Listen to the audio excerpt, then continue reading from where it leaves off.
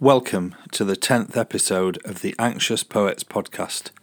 I'm Adrian Scott. I am the Anxious Poet. To begin at the beginning. It is spring, moonless night in the small town, starless and Bible black. The cobble street silent, and the hunched courters and rabbits wood limping invisible down to the slow black, crow-black fishing boat bobbing sea. The houses are blind as moles, though moles see fine tonight in the snouting velvet dingles, or blind as Captain Cat, there in the muffled middle by the pump and the town clock, the shops in mourning, the welfare hall in widow's weeds, and all the people of the lulled and dumbfound town are sleeping now. Hush, the babies are sleeping, the farmers, the fishers, the tradesmen and pensioners, cobbler, schoolteacher, postman and publican, the undertaker and the fancy woman, drunkard, dressmaker, preacher, policeman, the web-foot cockle women and the tidy wives. Young girls lie bedded soft, or glide in their dreams with rings and trousseau, bridesmaided by glowworms down the aisles of the organ-playing wood. The boys are dreaming wicked or of the bucking ranches of the night and the jolly Rogered sea. And the anthracite statues of the horses sleep in the fields, and the cows in the byres, and the dogs in the wet-nosed yards, and the cats nap in the slant corners, or lope sly, streaking and needling on the one cloud of the roofs. You can hear the dew falling, and the hushed town breathing. Only your eyes are unclosed to see the black and folded town fast and slow asleep, and you alone can hear the invisible starfall, the darkest before dawn, minutely dew-grey stir of the black, dab-filled sea, where the Arethusa, the curlew, and the skylark, Zanzibar, Rhiannon, the rover, and the cormorant and the star of Wales tilt and ride. Listen, it is night, moving in the streets, the processional salt-slow musical wind in Coronation Street and Cockle Row. It is the grass growing on Llarygub Hill, dewfall, starfall, the sleep of birds in Milk Wood. Listen, it is night in the chill, squat chapel, hymning in bonnet and brooch and bombazine black, butterfly choker and bootlace bow, coughing like nanny goats, sucking mintos, 40 winking hallelujahs, night in the 4 ale, quiet as a domino, in Ocky Milkman's loft like a mouse with gloves, in Dye Bread's bakery flying like black flour. It is tonight in Donkey Street, trotting silent with seaweed on its hooves, along the cockled cobbles, past curtain fern pot, text and trinket, harmonian, holy dresser, watercolours done by hand, china dog and rosy tin tea caddy. It is night neddying among the snuggeries of babies. Look, it is night, dumbly, royally winding through the Coronation territories, going through the graveyard of Bethesda with winds gloved and folded, and dew doffed, tumbling by the sailors' arms. Time passes. Listen. Time passes. Come closer now.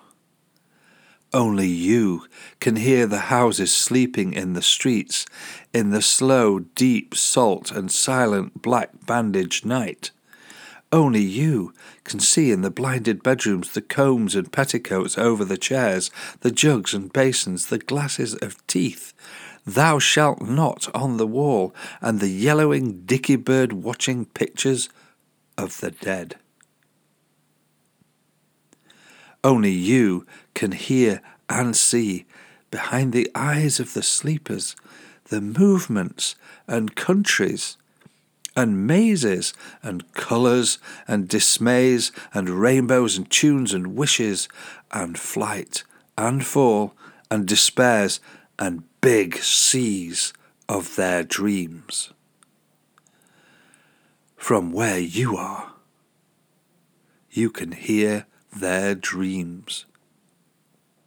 From where you are, you can hear their dreams. Under Milk Wood, Dylan Thomas's play for voices, one of the last things he wrote.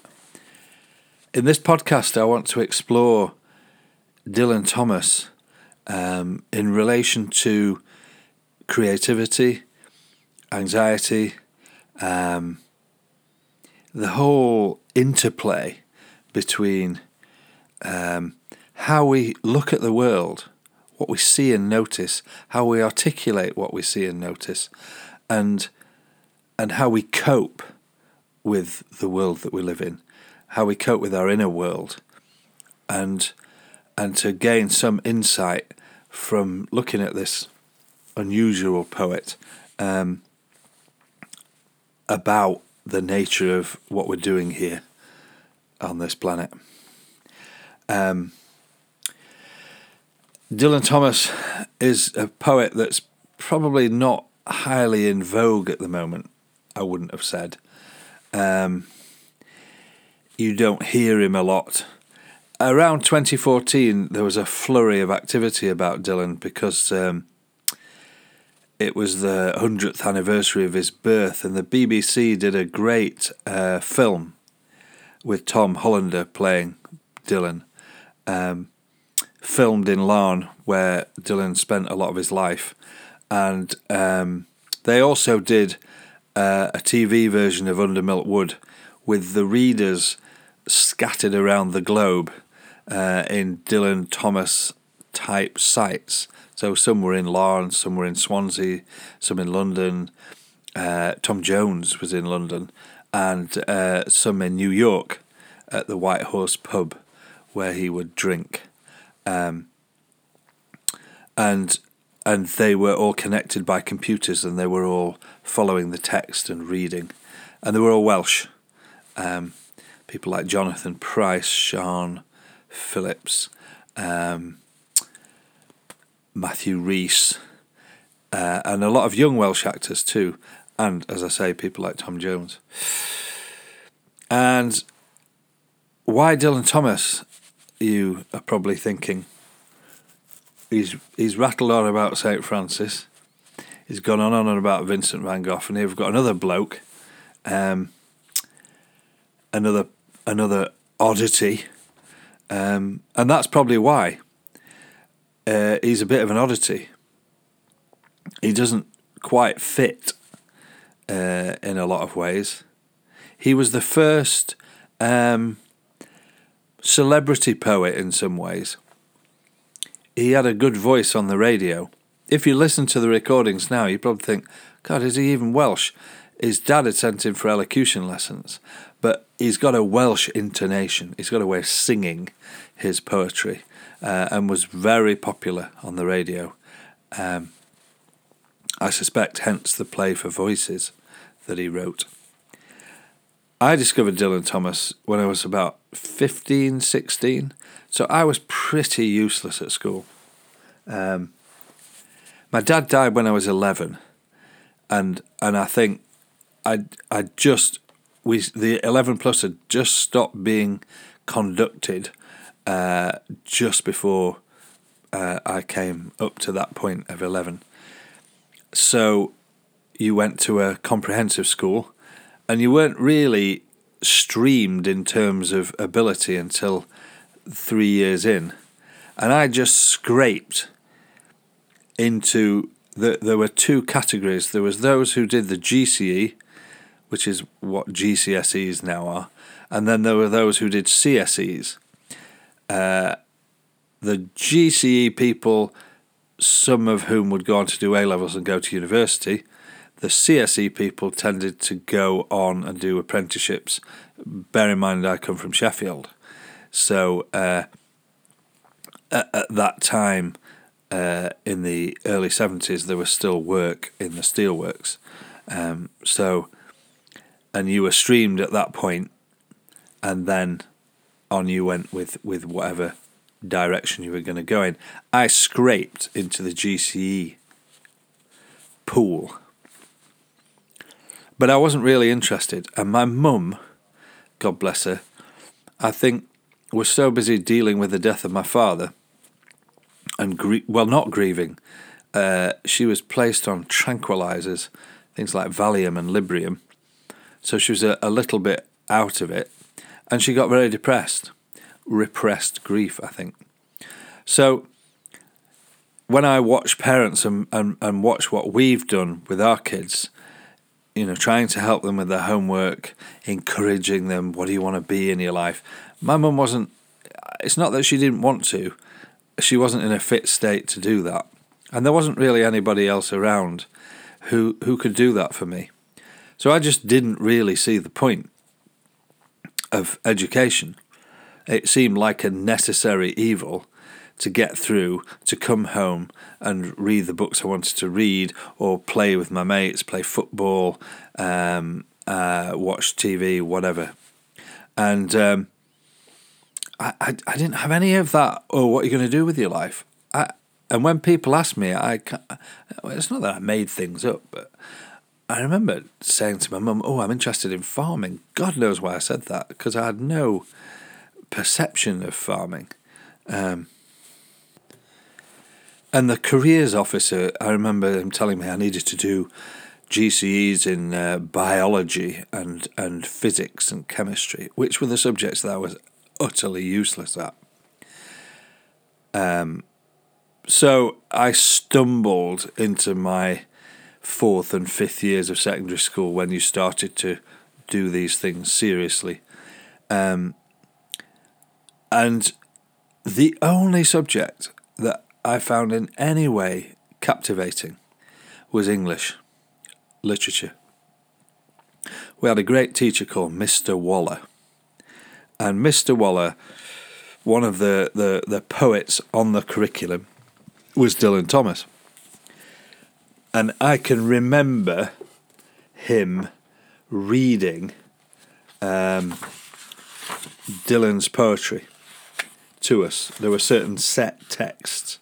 I'm just looking for one of them now.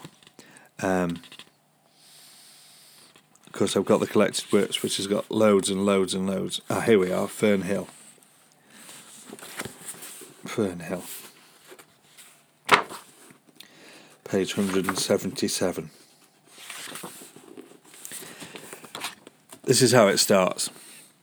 Now, as I was young and easy under the apple boughs, about the lilting house, and happy as the grass was green, the night above the dingle starry, time let me hail and climb, golden in the heydays of his eyes. And honoured among wagons, I was prince of the apple towns. And once below a time I lordly had the trees and leaves trail with daisies and barley down the rivers of the windfall light. Wow. I'd never heard anybody talk like that before. I had very little idea what it was about. We were told Fernhill was a farm that Dylan Thomas would visit when he was a younger boy, and that somehow it was important to him as a place in his memory.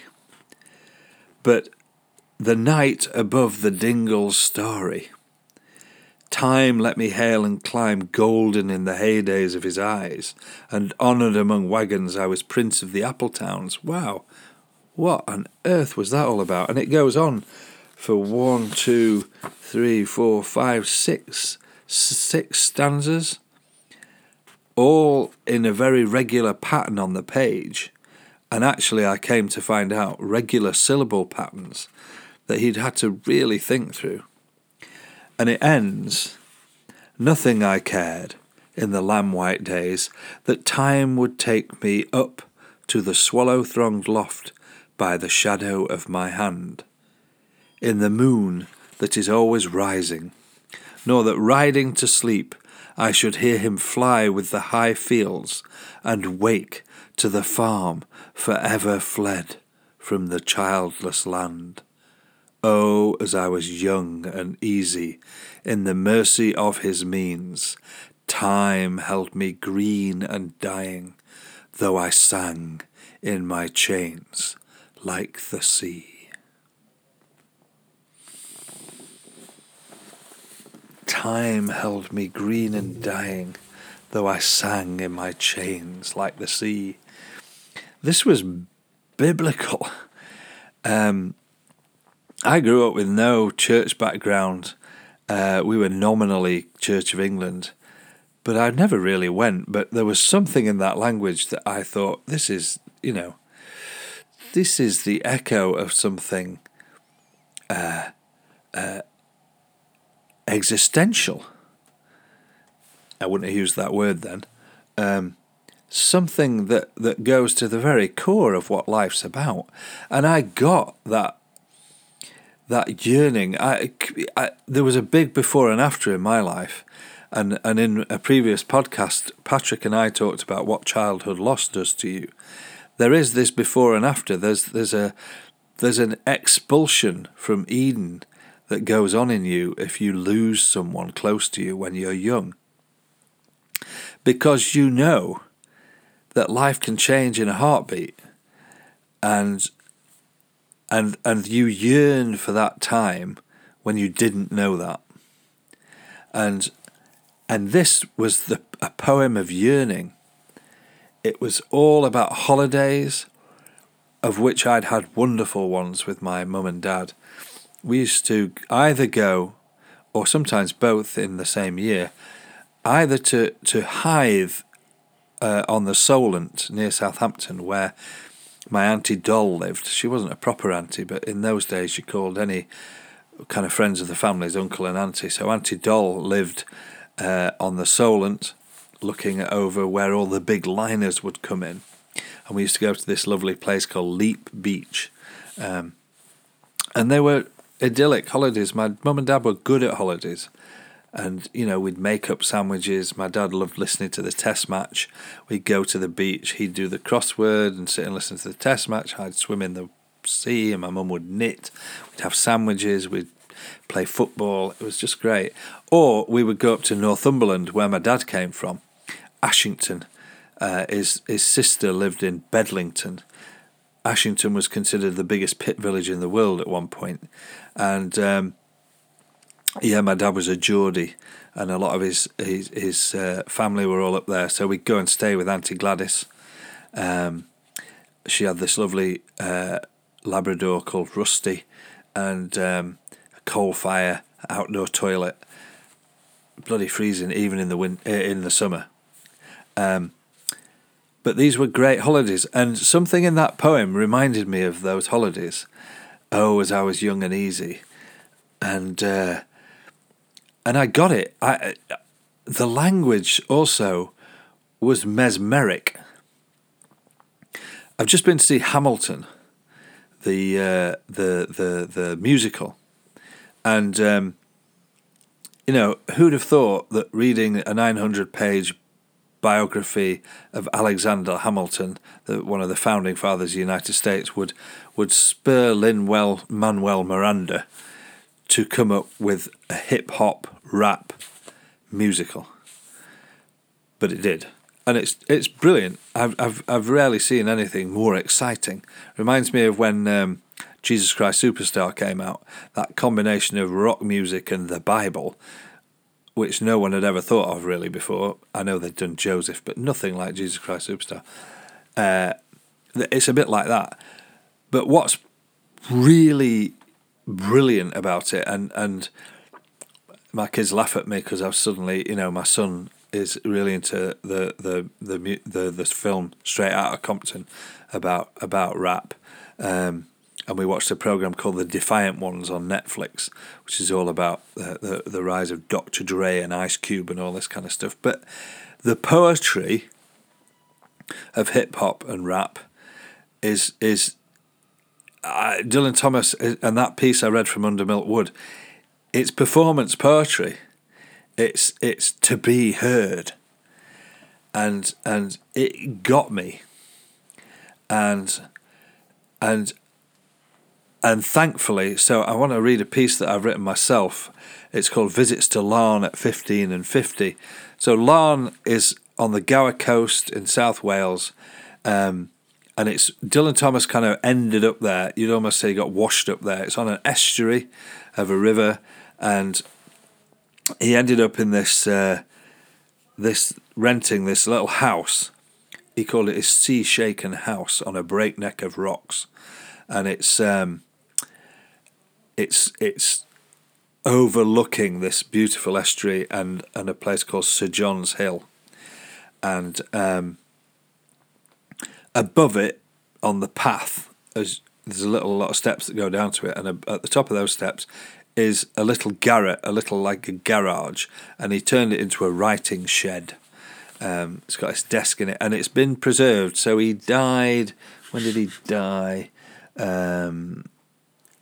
What would you do without Wikipedia? 9th of November 1953, and that room has been left pretty much as it was that day. It's got his jacket hanging over the chair. It's got sheets of paper that he was writing, and he made long lists of words to slot into his rhyme schemes and into his syllabic metrical systems. So there was no online thesaurus in those days, and he would just write lists and lists of words, and you could see them. And he liked boiled sweets, so there's loads of boiled sweets, and there's a few bottles of beer. And apparently his kind of routine in a day would be to wake up, go up to the pub called the Browns Hotel, meet his dad, who'd retired as a school teacher by then. They'd do the crossword, a couple of pints for breakfast, come back home, and then Catelyn, his wife, and his daughter Eronwy would march him up to this writing shed and lock him in, hoping that he would produce some poetry, which was their only real source of income. So locked in there, they'd know when he was writing and when he wasn't. If he was writing, you could hear him, because he was a performance poet. He knew that these lines had to sound right. The cadence and the music within the lyricism of his poetry had to flow through him.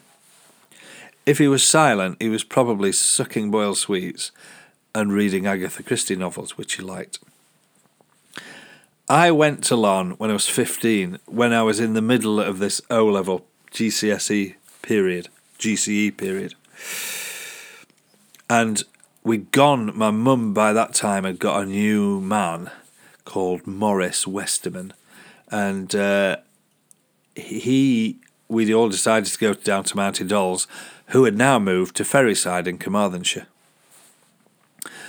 and got a little cottage down there. So she'd invited us down, my mum's new boyfriend. We all drove down there in his great big Triumph Stag, big purple car that my mum couldn't drive, and then he took ill. He died of it in the end, but he had some kind of blood disorder, and we were stuck. We couldn't get home, and we were there for 5.5 weeks of the 6-week summer holiday, and I was bored brainless. I read the Thomas Covenant Unbeliever science fiction fantasy series, and they're thousands of pages long, each book. I read them all, and my mum and auntie were aware that I was getting pretty fed up as a 15-and-a-half-year-old, and also wanting to encourage me to do some revision, and because I'd failed by then my GCEs and was going to retake them in the November. So when I said, the teacher said Dylan Thomas lived in a place called Larne in Wales, is that near? And someone, I think we were in the pub, and someone in the pub said, yeah, you can get to it. It's round the corner from here. So I persuaded my mum and my auntie to take me to Larne. And I saw that writing shed. And when we got there, one of the things that I remembered distinctly, there's a gun battery not far called Pendine Sands, and the guns were firing, and there was these great concussions sounding over the estuary. So this is called Visits to Larne at 15 and 50. 15. I came to Wales in a young pup body, chiming like the first peals of a valley chapel Sunday best bell, to the lyric school-learned lines of drunken Dylan. An unfathered son twisting down the ring-rhyming valleys to Carmarthen Bay, becalmed in an auntie's snug ferryside terrace. I asked to be sailed to Dylan's town to remedy the stretched-out teenage, bored boy late-rising days and unsleeping book-reading nights. Arriving to the thunderous drum of the Pendine guns, ominous like an impending front line, advancing on my stripling youth. In Larne was his writing shed, as he left it, the chair-hung coat, screwed-up lines, wrinkling dustily on a shabby rugged floor. I hungered to gather those flung-away leaves, to unfurl, to touch the dry bud of meaning, to harvest his sowing, be my ego's own poet. But the fleeting dabshine was snatched away in a wingbeat by the heron's priestly stab, my meagre lines cast at fast receding tides. So that's the first part of the poem. I looked in that writing shed and thought, oh, what a life. And I think they'd bought me some kind of small biographical book about him.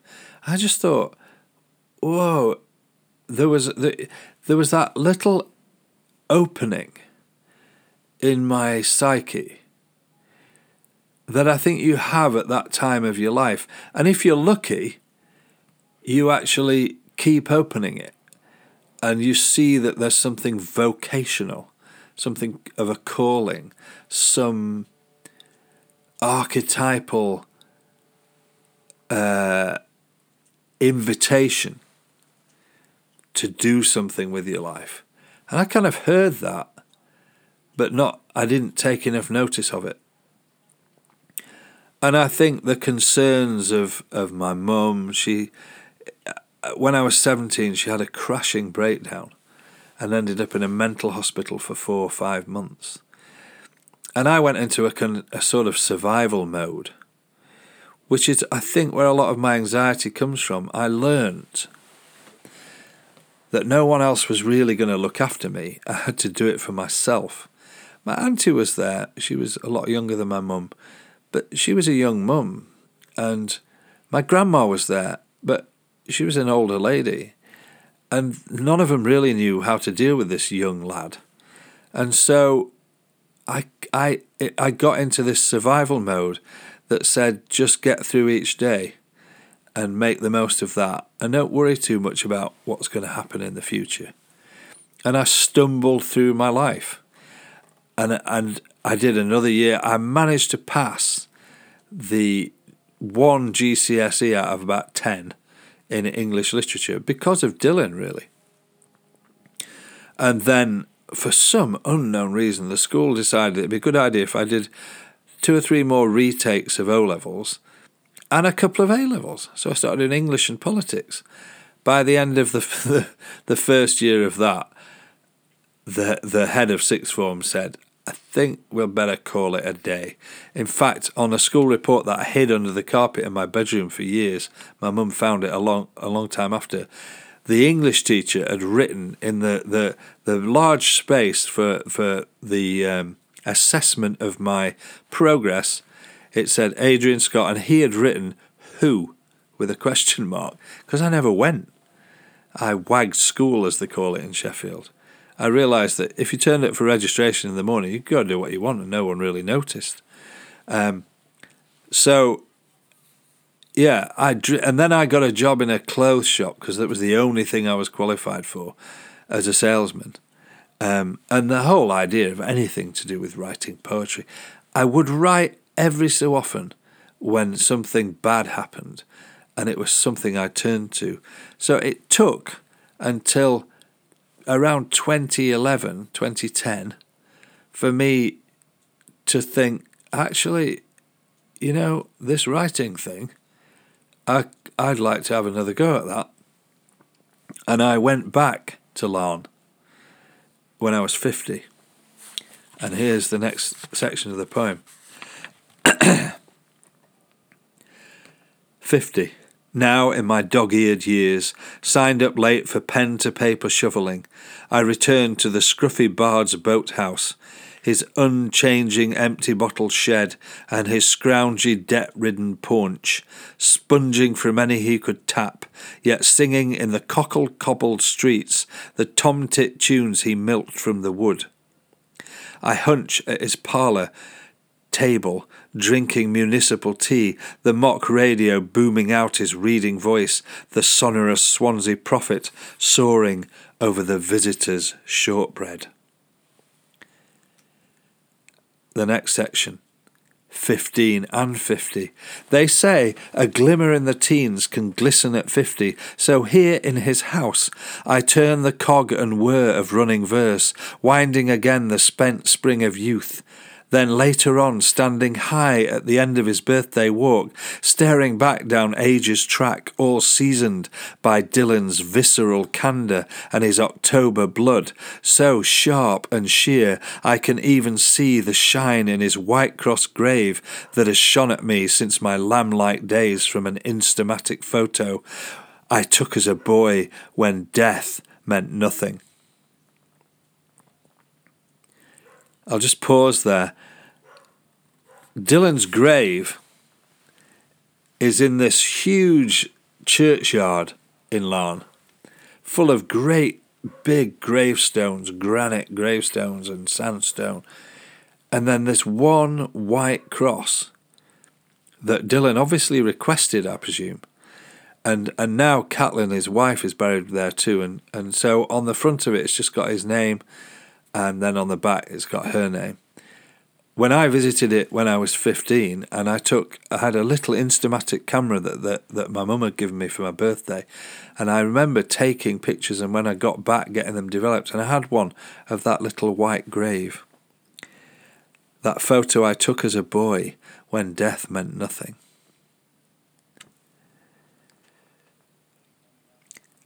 So I go on. Catelyn is with him now, their drinking done, words all spent. Yet Dylan calls me again in graveyard rain to sound each sputtering slip or sprain, each kiss and whisper. Not in the high-flying swallow-tailed flights, but in the mole-blind, hill-making, soft-poured earth does the splendour shine, blithering through broken falls. In a beaten-down, cheap mini-market town, I have seen hints in the lines on benches and signs how words wake the wounds and wonderful seams concealed in minds way below ground, in the heart soil, that only the grave-haunted brave with lamp-lit candle lives are able to burrow, their seam gleaning, grubbing the glinting flints. Had this idea. If you read Dylan Thomas's poetry, which I really encourage you to do, a lot of it's not easy reading. It's beautiful, and please read it out loud. Find a place where there's no one around and read it with all your body. Feel it in every part of you. He's looking at all of these issues that are tempestuous and troublous. He looks at the prospect of it in his own day of nuclear holocaust. He looks at the natural world and its power and how delicate it is and how much we have to care for it. He looked at the movements of love and jealousy and anger and pain in our lives. And as my lines say, only the grave-haunted brave with lamplit candle lines are able to burrow their seam-gleaning, grubbing the glinting flints by going down into the dark. That's what Dylan seems to be able to do, though the cost is very high in terms of his addictive personality and his seeking to numb some of this with alcohol. But he is prepared to face the darkness. So this is the last part of the poem, Dylan's Grave. He was buried steadily before his death by the weight of his drunken, unfaithful sins. All that was left were his words, and this white wooden cross, solitary in a grandeur of granite. But believe me, his faith in the summer of singing is richer by far than the cautious, yew-ridden church that stoops over his grave, with her half-grasp of the beast-bellied Christ.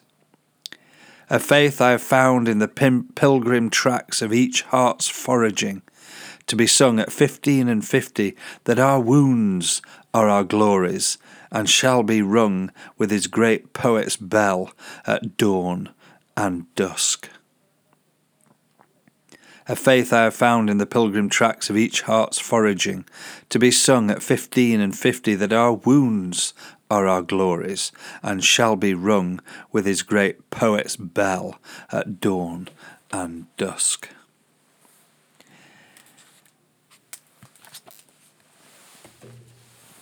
He somehow wrestled poetically and in his life with the dark forces that surround us.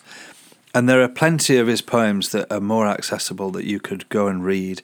Poem in October, Fern Hill, and Death Shall Have No Dominion, The Hand That Signed the Paper, Do Not Go Gentle Into That Good Night. These are all very famous poems of Dylan's. But I just want to look at one that isn't so often quoted because it's quite an odd poem in some ways. But I think is this ability that I'm talking about in the poem that I wrote, the grave-haunted braves, way below ground in the heart's soil. His lines are all over Larne, on benches and on plaques. Lamplit candle lines, and these deep seams of life. And this poem he wrote a lot of his poems early on in his life, in his 20s. Quite extraordinary. He had a very powerful flowering of talent. This is called The Force That Threw the Green Fuse. The force that through the green fuse drives the flower, drives my green age. That blasts the roots of trees is my destroyer. And I am dumb to tell the crooked rose, my youth is bent by the same wintry fever. The force that drives the water through the rocks drives my red blood, that dries the mouthing streams turns mine to wax, and I am dumb to mouth unto my veins, how at the mountain spring the same mouth sucks. The hand that whirls the water in the pool stirs the quicksand, that ropes the blowing wind hauls my shroud sail. And I am dumb to tell the hanging man how of my clay is made the hangman's lime. The lips of time leach to the fountainhead, love drips and gathers, but the fallen blood shall calm her sores. And I am dumb to tell a weather's wind how time has ticked to heaven round the stars. And I am dumb to tell the lover's tomb how at my sheet goes the same crooked worm. The words are beautifully woven. The force that through the green fuse drives the flower drives my green age. That blasts the roots of trees is my destroyer. He is looking in this poem at that life force within us that, in my experience of mental health difficulties, it somehow anxiety is the fear of that force almost that he's talking about. It's the same green fuse that drives the flower, that beautiful, limpid, delicate, tender beauty of the green leaves of spring. It's the same force that causes that callus on the leaf that ejects the leaf in autumn and makes it fall, that pulls the sap into the centre of the tree for another winter's wind and blow,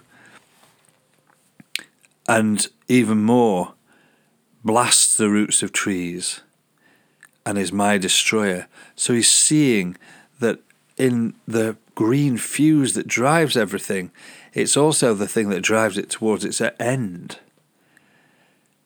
The hand that whirls the water in the pool stirs the quicksand that ropes the blowing wind, hauls my shroud sail, and I am dumb to tell the hanging man how of my clay is made the hangman's lime.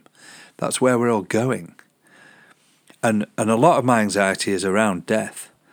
And why I say in my poem about the church's half grasp of the beast-bellied Christ, because there's so much in Christianity that is positive, but it's too positive sometimes, and it doesn't want to really face up to the darkness inside us and the mystery of death, the incomprehensibility of our end. The lips of time leach to the fountainhead. Love drips and gathers.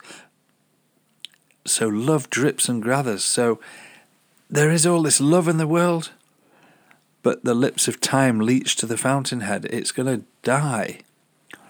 And he's trying to wrestle with that mysterious thing that my anxiety is often all about, is why am I here? What are we doing here? And why is it that the things we attach ourselves to form the drips and gatherings of love around, then go? It's been a mystery to me all my life. And poetry seems the best in some ways, the best way. Imagery, symbolism, narrative, mythology,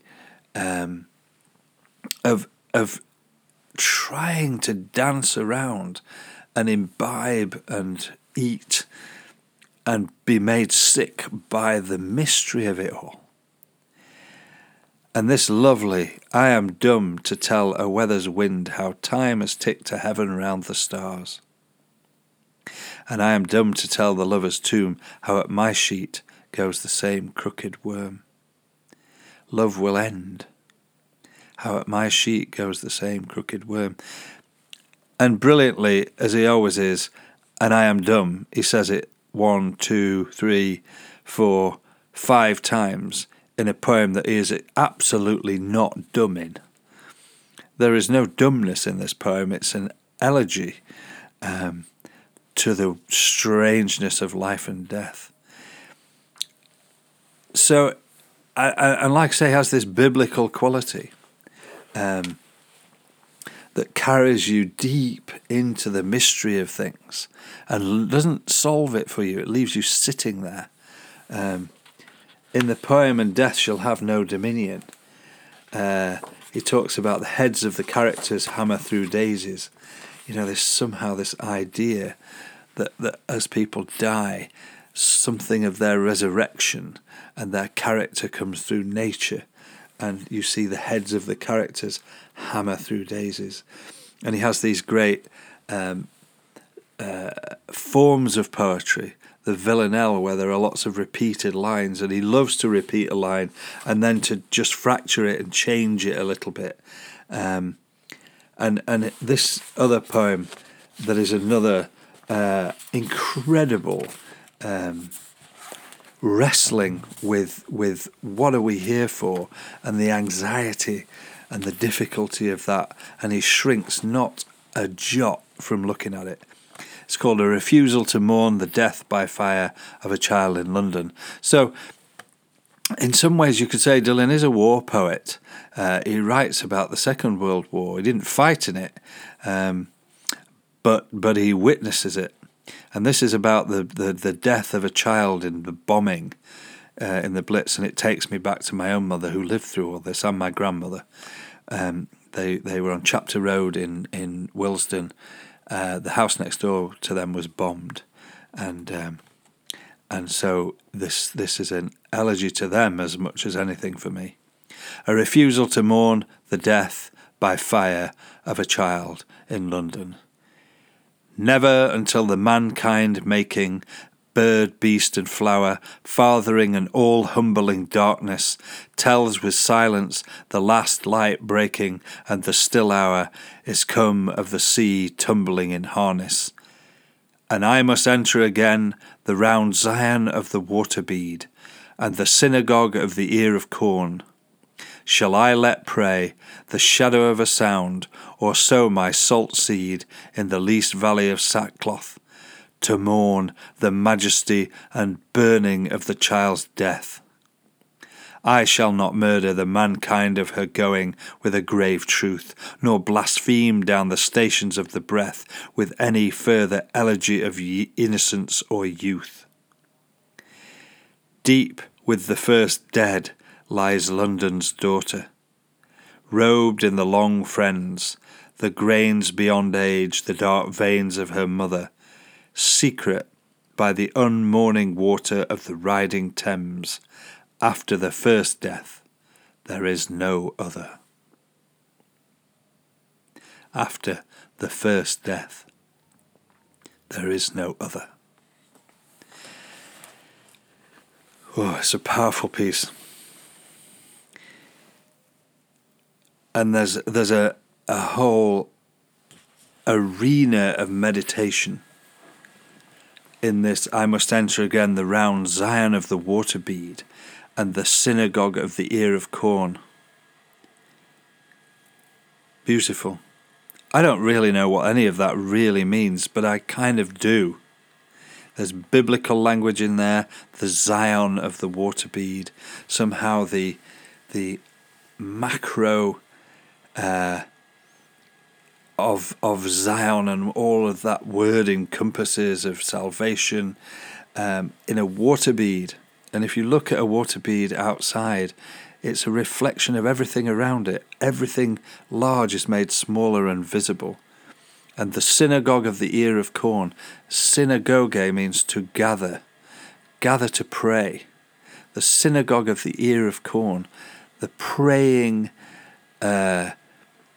encapsulation of corn, which at its very core contains its own regenesis, its own resurrection, that unless a grain of wheat fall on the ground and dies, it will be staying a single grain. But if it dies, it becomes a whole field of wheat. And he says he won't mourn, because the majesty and burning of this child's death is too much.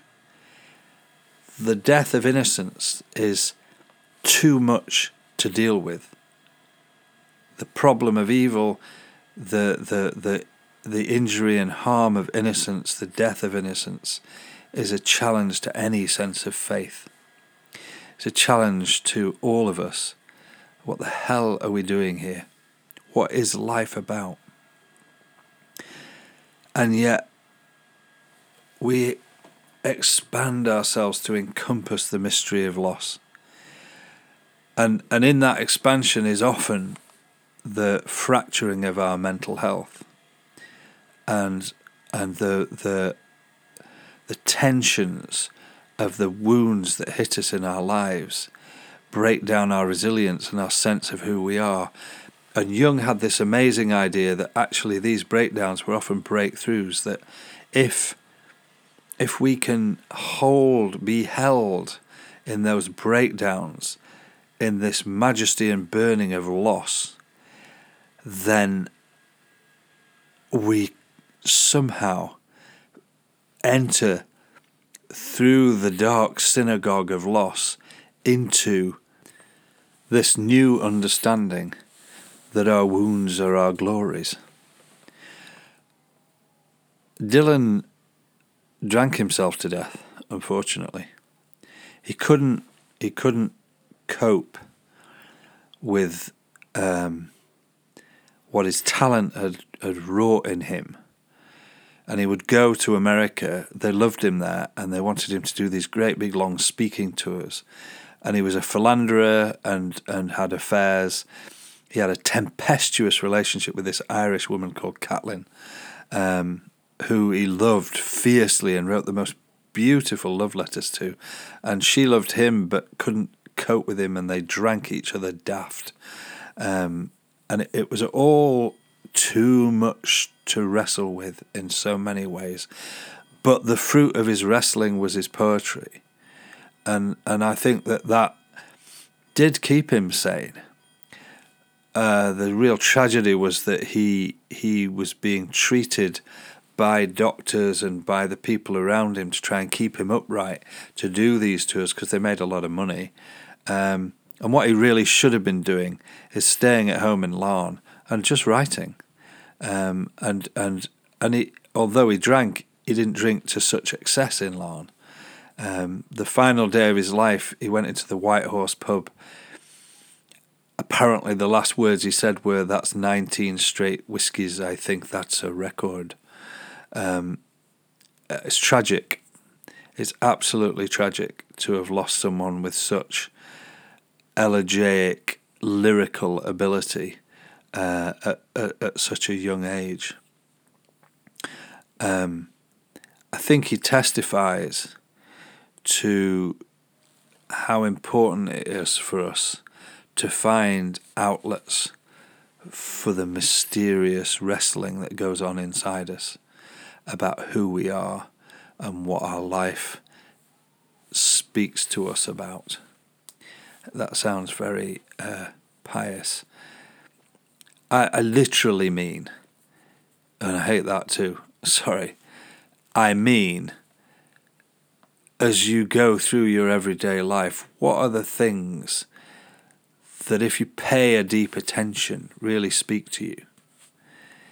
You know, the natural world, the life that you lead, has poetry in it and has meaning.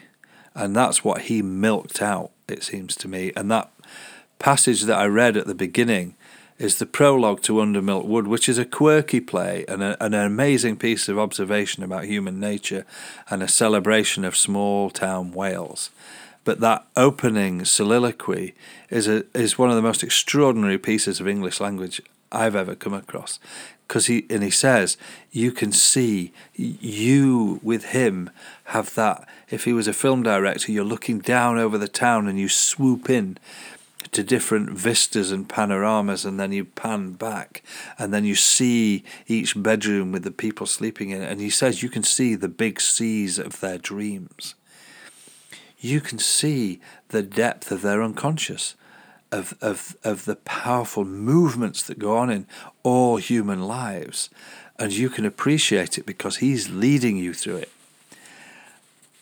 And that's what we have to appreciate about ourselves, the big seas of our own dreams, and know that these movements are going on around us all the time. So to finish this podcast, I want to read, it's the prologue he wrote to his collected poems. So it's one of the last things he wrote, as well as Under Milk Wood. And I just invite you to hear the words and to meditate on these words, and to think about your own prologue that you might write to your collected works, which may well be not poems, but children or partners or the work you do.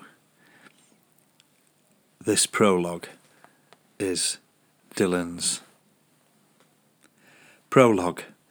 This day winding down now at God-speeded summer's end, in the torrent salmon sun, in my sea-shaken house on a breakneck of rocks.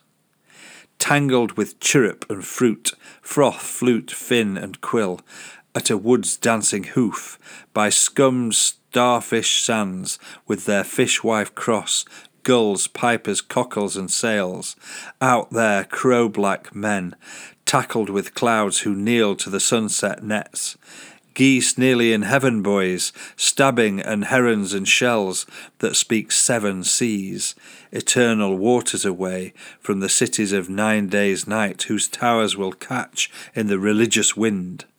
Like stalks of tall dry straw, at poor peace I sing, to you, strangers, though song is a burning and crested act, the fire of birds in the world's turning wood from my sawn splay sounds. Out of these sea-thumbed leaves that will fall and fly, like leaves of trees and as soon crumble and undie, in the dog-dayed night, seaward the salmon sucks some slips, and the dumb swans drub blue my dabbed bay's dusk as I hack this rumpus of shapes for you to know how I, a spinning man, glory also this star, bird-roared, sea-born, man-torn, blood-blessed. Hark! I trumpet the place, from fish to jumping hill. Look, I build my bellowing ark to the best of my love as the flood begins, out of the fountainhead of fear, rage red, man alive, molten and mountainous to stream over the wound asleep. Sheep, white, hollow farms, to whales in my arms, who there in the castle keep, you king sing-song owls who moonbeam the flickering runs and dive the dingle-furred deer dead. Halloo on plumbed burns, on my ruffled ringed dove in the hooting nearly dark with Welsh and reverent rook, coo-rooing the wood's praise, who moons her blue notes from her nest down to the curl you heard. Ho, hullabalooing clan, agape with woe in your beaks on the gabbing capes. Hey, on horseback hill, jack whisking hare, who hears there this fox light, my flood ship, clangor as I hew and smite, a clash of anvils from my hubbub and fiddle, this tune on a tongued puffball. But animals thick as thieves on God's rough tumbling grounds, hail to his beasthood. Beasts who sleep good and thin, hissed in hogsback woods.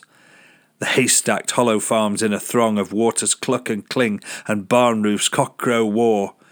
O kingdom of neighbours, finned, felled and quilled, flash to my patch, work arc and the moonshine drinking Noah of the bay.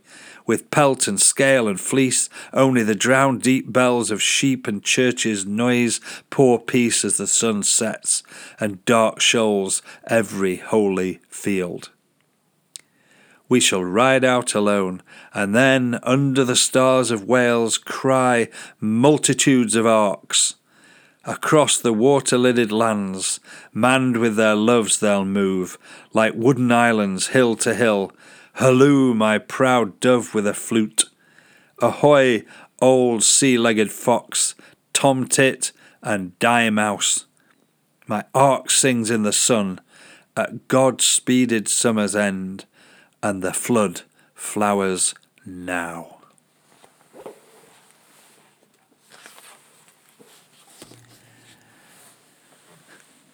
Thanks to Dylan, who Bob Dylan named himself after. Thanks for listening.